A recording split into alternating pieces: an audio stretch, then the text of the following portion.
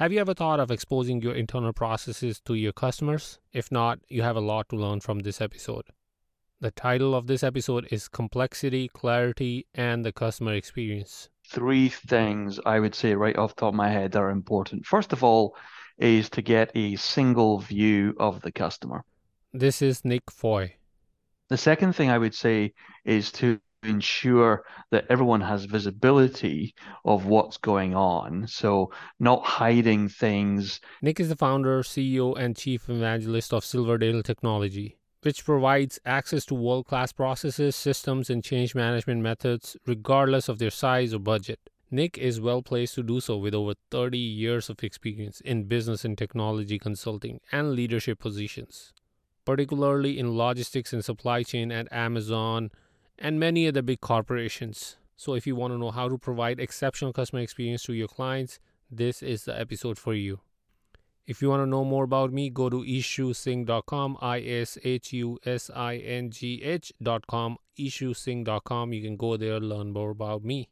If you want to know more about startingtoknow.com, go to startingtoknow.com. Startingtoknow.com is the website. Go there, learn more about many business-related topics.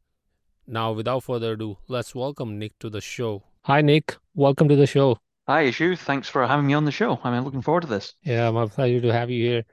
Beginnings matter. So let's start with the first part. What is that you do with Silverdale Technology?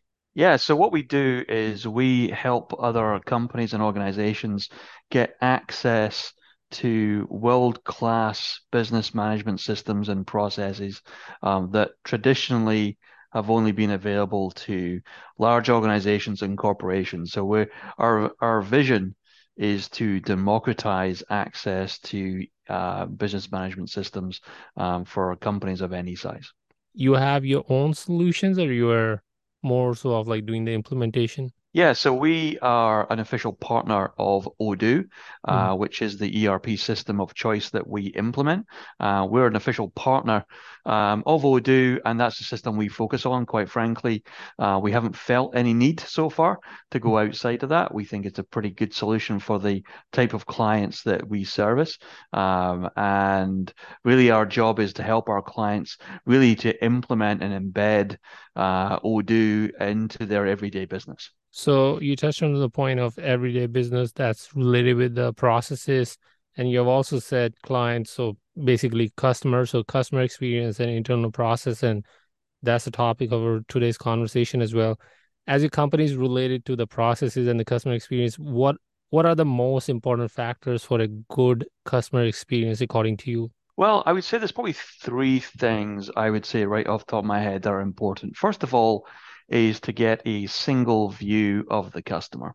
Hmm. So being able to see what's going on in your business for that customer right across, whether it's on issue resolution, whether it's on projects, whether it's on invoices, sales orders, opportunities, meetings, you name it. Getting a full view of what's going on, I think, is the first thing. The second thing I would say is to ensure that everyone has visibility of what's going on. So not hiding things in Microsoft Team chats or hiding things in an Outlook inbox, getting things out into the open and controlled. And Hmm. then the third thing I would say is making sure that those things that are coming in are in fact operating to some sort of SLA and some sort of management system to make sure that you're making good on those customer commitments. And again, that if something's going out of whack, that you've got some audit process to make sure you catch that quickly and address it. So yeah, I would say kind of in summary, making sure that, any customer commitment, any customer request is captured, is dealt with, is tracked, and if something's getting out of whack, making sure that you can, in fact, A, get visibility of it, and B, actually deal with it. And you said like some of the times like communication kind of get lost in the conversation internally between different tools like Slack, Yeah. Teams. So Odoo, the tool that you are implementing, so it's basically it can surface the things up. This is what the whole context of this kind of solution is, or like should be the context of all the solutions out there so that it can provide better customer experience?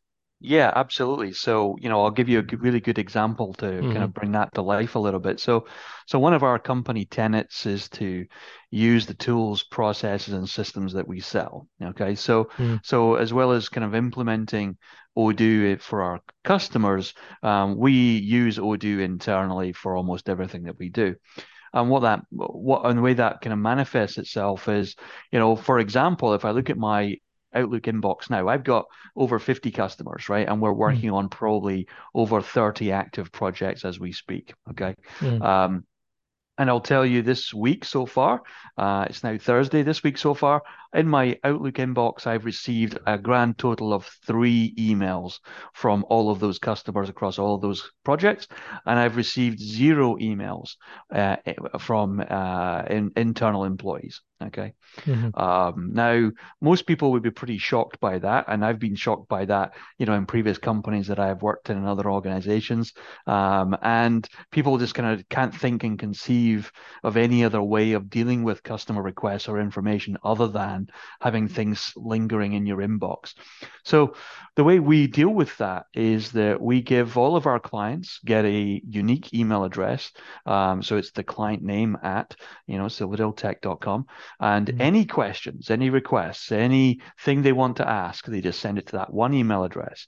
And when we receive that, it goes into our help system.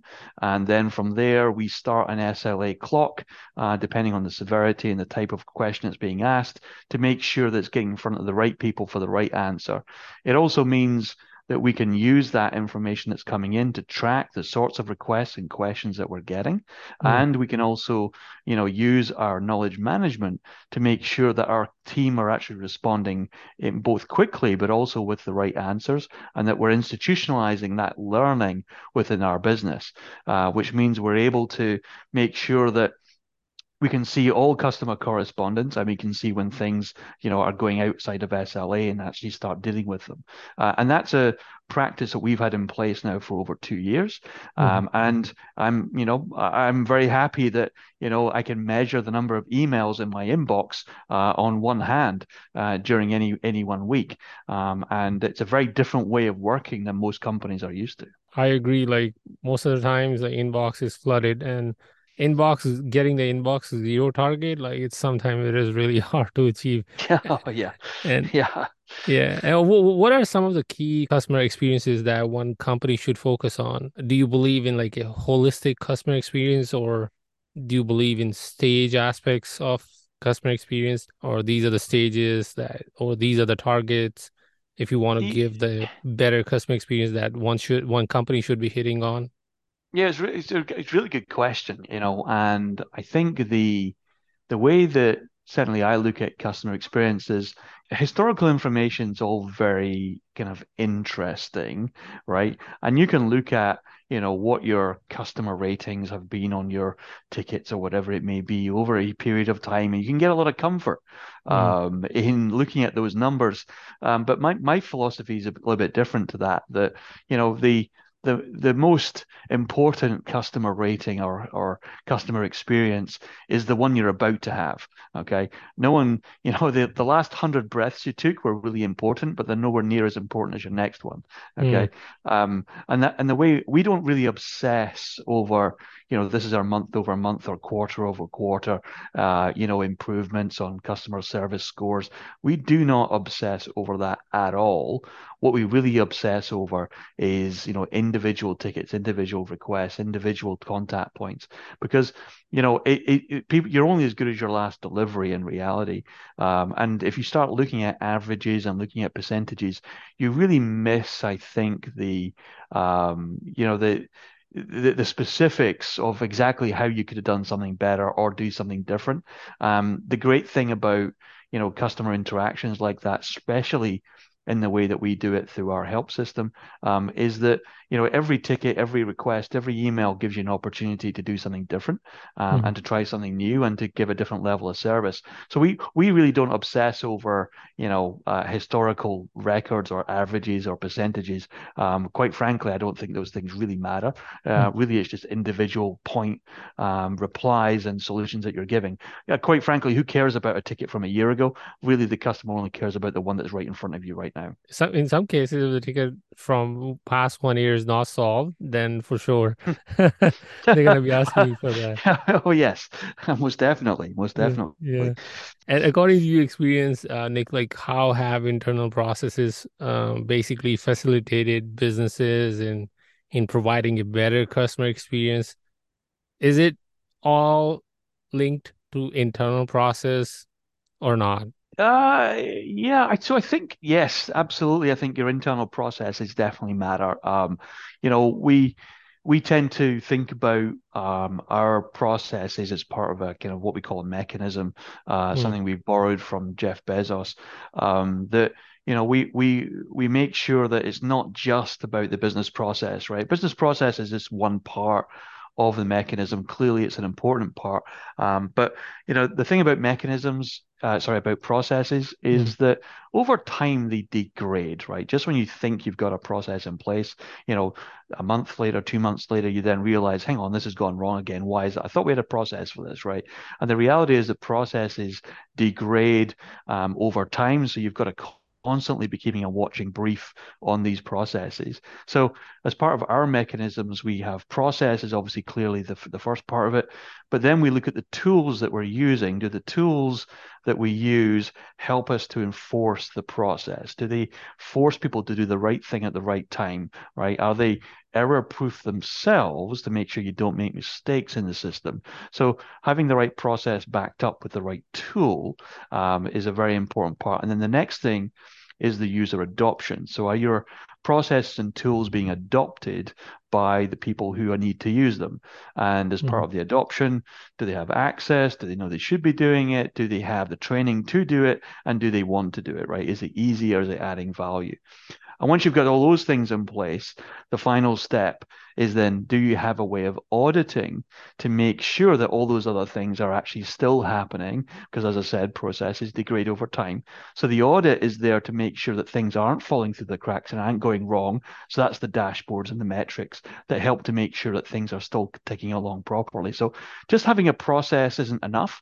You've mm. got to have the other things around it to make sure it sticks. It's not only a single touch point. You can talk about or someone can talk about internal process, but if the tool is not available, Right. especially in today's age, if you are like doing everything digital mostly, I don't think so. Like it's gonna be possible with the manual processes, and tool is very much required at that time. What are some ways a company can improve its internal processes with tool, without tool, like to better service customers, like, to give that exceptional customer experience? Yeah, so I think probably the top thing I would say is ensuring you've got the voice of the customer, right? You've got to have the customer in the room. Now, that's really difficult for a lot of companies, right? To have, a customer as part of that process definition or creating those processes or amending those processes. It can be difficult sometimes to do that.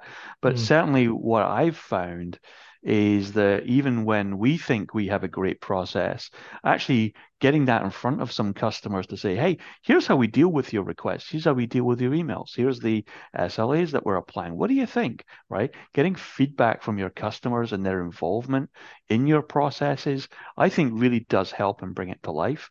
Um, and the other thing I would say as well is that even if it's not possible to, when I say have the customer in the room, sometimes that can just be a simple case of saying to someone in the team, hey, I want you to be the voice of the customer in this room. I want you to be the devil's advocate, for want of a better phrase, mm, so you can kind of think about it from the customer's perspective and really challenge us to make sure that we're not just,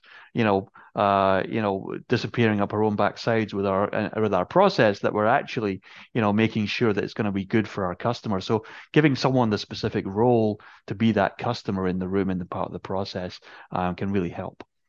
And I think I really love the point that you mentioned. actually exposing your internal processes to the customer upfront so they can basically like estimate this is when I'm gonna get the first training, for example. This is when Yep. someone is gonna get in touch with me for Oh yeah. like something like that. And I read a report some time ago, and I really like this concept. And you gave me a refresher, and I think so. You are right on point, and it can be a awesome experience for someone. Like if I'm buying a product, if I'm buying a service, I know it upfront. Basically, the company at the time is on the hook. Like if you are not delivering at that particular time that you promised, then the customer experience itself, like you don't have to go back and fall back to the KPIs, like what That's right. happened. This is coming back to the point that you mentioned, what is happening right now, right? Yeah. Yeah. Yeah. Absolutely. And there's a couple of things I would say to that, right? Is that um, first of all, when you're looking at exposing processes to your customers, now we do that, right, as part of what the business services that we offer to our clients. It's very common for us to work with a customer. We call them clients because Mm, our customers have customers. We try and make it simple. mm, But when we're working with clients, it's very unusual, in fact, for a client to come to us and say, "Hey, I've already got business processes, right?" It's actually very unusual. And let's face it, most of the businesses, just don't have time to document processes. And when you're in our industry, and our industry is notoriously bad, okay, at walking into a client and saying, "Oh, you want an ERP system, you want a business management system? Great. Let me gather all your requirements and let me map out all of your current mm, processes, and we're going to shoehorn those into your new business systems, and we're going to do all this customization to make your current processes work within this business management system." We don't do that. Okay, our approach is very, very different to the rest of the industry, in that the businesses that we work with are very open and honest and saying, "Hey, we don't have any processes. Tell us how we should do it." Right. So mm, over the years, we've built up a library of standard business processes. These are things that will work within the Odoo ERP system, either out of the box or with some extensions that we've already built and tested, so that our clients say, "Hey, we're going to take your process, Silverdale."